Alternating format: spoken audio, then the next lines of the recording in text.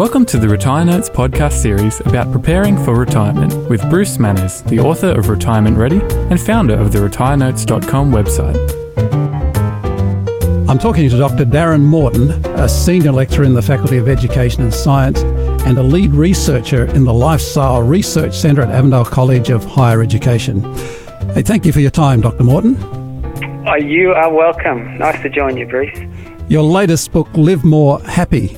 What made you write it? Wow, that's a great question. Look, this has been a topic that's just been dear to my heart for, coming on to, I suppose, 2 decades now. Yes. Many years ago, I think it was in 2006, I wrote a small book called 7 Secrets for Feeling Fantastic. And It was just met with, just tremendous success. I think it sold about 10,000 copies and it actually sold out within a relatively short space of time. And obviously there's a great interest in this whole, emotional wellbeing space. Yes. And so, I think it's been a project that I've, since the 7 Secrets sold out, yes, it's been something that I've been accruing more references. There's been a tremendous amount of just fascinating research in this space. And so Live More Happy, scientifically proven ways to lift your mood in your life is really just the next step where it brings all of those new findings together. Okay. Australia is in the top 10 happy nations. Do we really need a book like this? It's interesting you ask that question because I was presenting at a conference, the Australasian Society of Lifestyle Medicine conference just a couple of weeks ago. Yes. And after presenting, one of the doctors in the audience asked that very question. Do we need it's a good question, isn't it? I'm glad you thought of it. And he even asked went further and he said, do we have a right to be happy with a lot of the things that are going on in the world at the moment? So maybe I'll respond to both those points. Please do. The first thing is that it's interesting that studies sort of indicate that Australia is one of the doing better than many others in terms of their happiness indexes and also we're often in the happiness space, and probably I should make this caveat.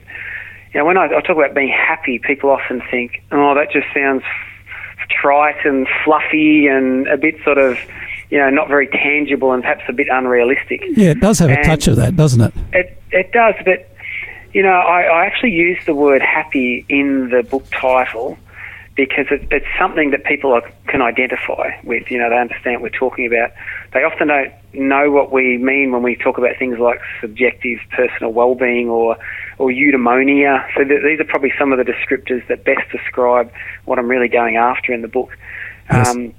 Which is really a more complete way of living, a higher level of well-being. And at the heart of it, we all want that. There's not one person alive that doesn't want to be happy. We're all on that common quest, that common goal. I think it was Anne Frank that actually penned that on one occasion. But in terms of when we look at things like subjective personal well-being or eudaimonia or flourishing is another term that's often used nowadays, yes, particularly within the positive psychology world, or happy if you want to just make it colloquial. Australia, we seem to be doing okay, but in terms of the world statistics, but it's sort of like saying it's not a great thing to be average in a cohort that are really not doing very well. And in fact, just because you're doing better than average amongst the cohort that are not doing very well at all doesn't necessarily mean things are going well for you. And I think that's probably a good analogy for the current state of play in terms of world happiness and world well-being. We see Australia is doing well in terms of the world scale, but very few percent, we're talking sort of probably only, 20 to 30% of people report that they feel like they're flourishing in life. Okay. And if you look at some of the latest statistics, coming out of Australia, is that today 1 in 10 Australian adults are on an antidepressant. 1 in 10? 1 in 10. Now, look, I'm not against medications, and I just be very upfront with that. But what for me that indicates is that people are struggling. And people are struggling with their emotional well-being. The use of antidepressants, just as a surrogate, for how people are going, that's doubled in the past decade.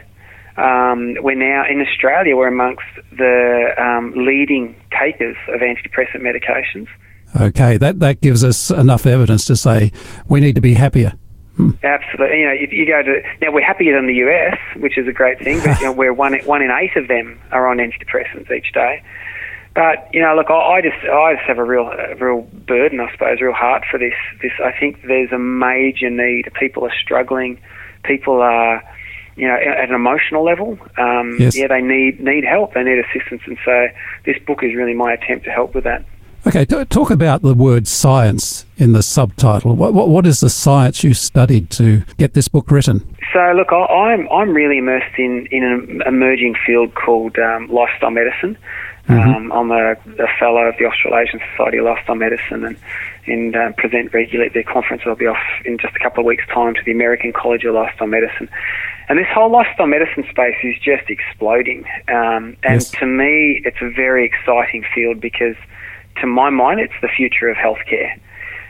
See, in Australia, as in many developed countries, we actually don't really have a healthcare system. What we have is a disease care system, where people present with problems and then we try and do something about it. And so what you're suggesting is that we should stop the problems before they start, is that? Yeah, well, what we've got is this encouraging, as I said, discipline emerging called lifestyle medicine, where what we definitely know is that when people adopt healthier lifestyle choices, we can prevent many of the conditions that are, plaguing people today.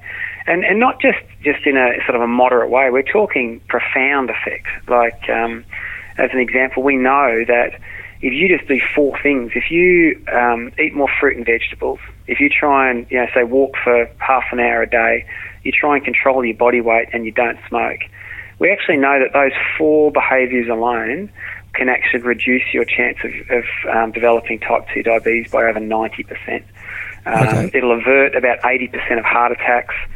So this, what we definitely know is that healthy lifestyles help in the prevention of these kind of conditions. So Yeah. what we now know, though, is that even for people who have these established conditions, applying therapeutic lifestyle change can actually be very helpful for managing and sometimes even reversing them.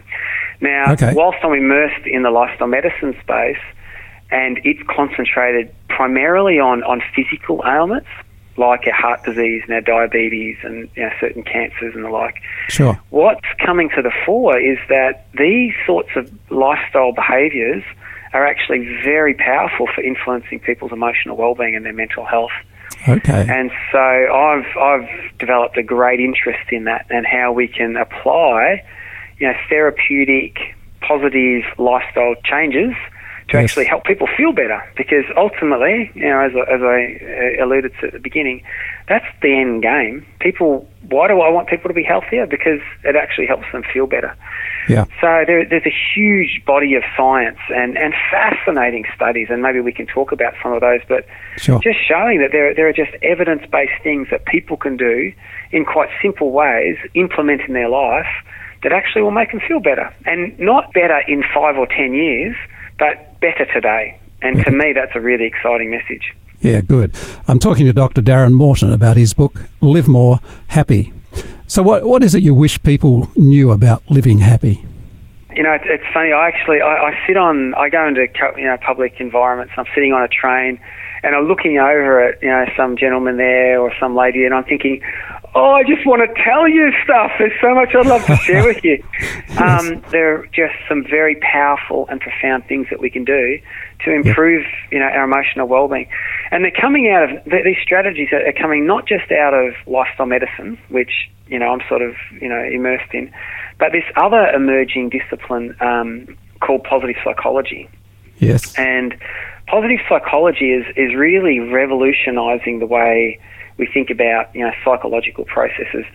It was sort of first kicked. It was probably about 2 decades ago that in 1997 that positive psychology just started to really emerge and come to the fore. But it developed in recognition, and one of the sort of the shakers and movers in this space is Professor Martin Seligman. And what he recognised, he was actually voted in as the president of the American Psychological Association. And at that time, he recognised that psychology had, till that time, concerned itself primarily with trying to remedy, dysfunctional states. And he actually did a bit of a stock take and went, hey, wait a sec, when does psychology ever make a contribution in a positive way by helping average people, normal people, whoever they are? Yep. I don't know who is normal or average nowadays, but taking stock standard individual and helping them to flourish more.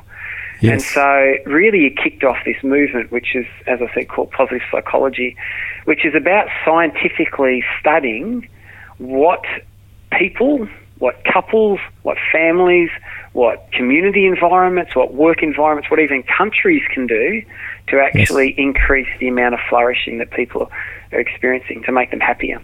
Good. And so, look, really, I have a great interest in that space, obviously. I'm also interested in sort of neuroscience, basic neuroscience, and really what Live More Happy, the book, is about is pulling those three disciplines together, picking, the best from contemporary neuroscience, positive psychology and lifestyle medicine, and packaging it all in a way that people can get the best out of, hey, this is what the science is saying about what you can do to improve your emotional well-being. Good. We're running out of time, but let's suppose I was feeling a bit low. Yeah. Just say 3 things that you would tell me to try. Yeah, that's a great thing. Maybe I'll tell you one thing. Okay. and then we'll flesh them out, in subsequent sessions. But sure. Probably the top thing I could say is go for a walk outside with a friend and tell each other what you're grateful for. That's it. That's it. That's it. And of course, in doing that, you're encompassing probably 3 or 4 scientifically demonstrated strategies for giving yourself a lift. Okay. So, yeah. Okay. That'd be it. I need to get outside and go for a walk with a friend. And tell them what you're grateful for. Okay. Where is your book available? Hopefully everywhere. All good bookstores. Okay. And, of course, on the retirenotes.com website. That's correct. And my own website as well, drdarrenmorton.com.au. Excellent. Thanks for talking to us, Dr. Morton. I've been talking to Dr. Darren Morton, Senior Lecturer in the Faculty of Education and Science and Lead Researcher in the Lifestyle Research Centre, Avondale College of Higher Education.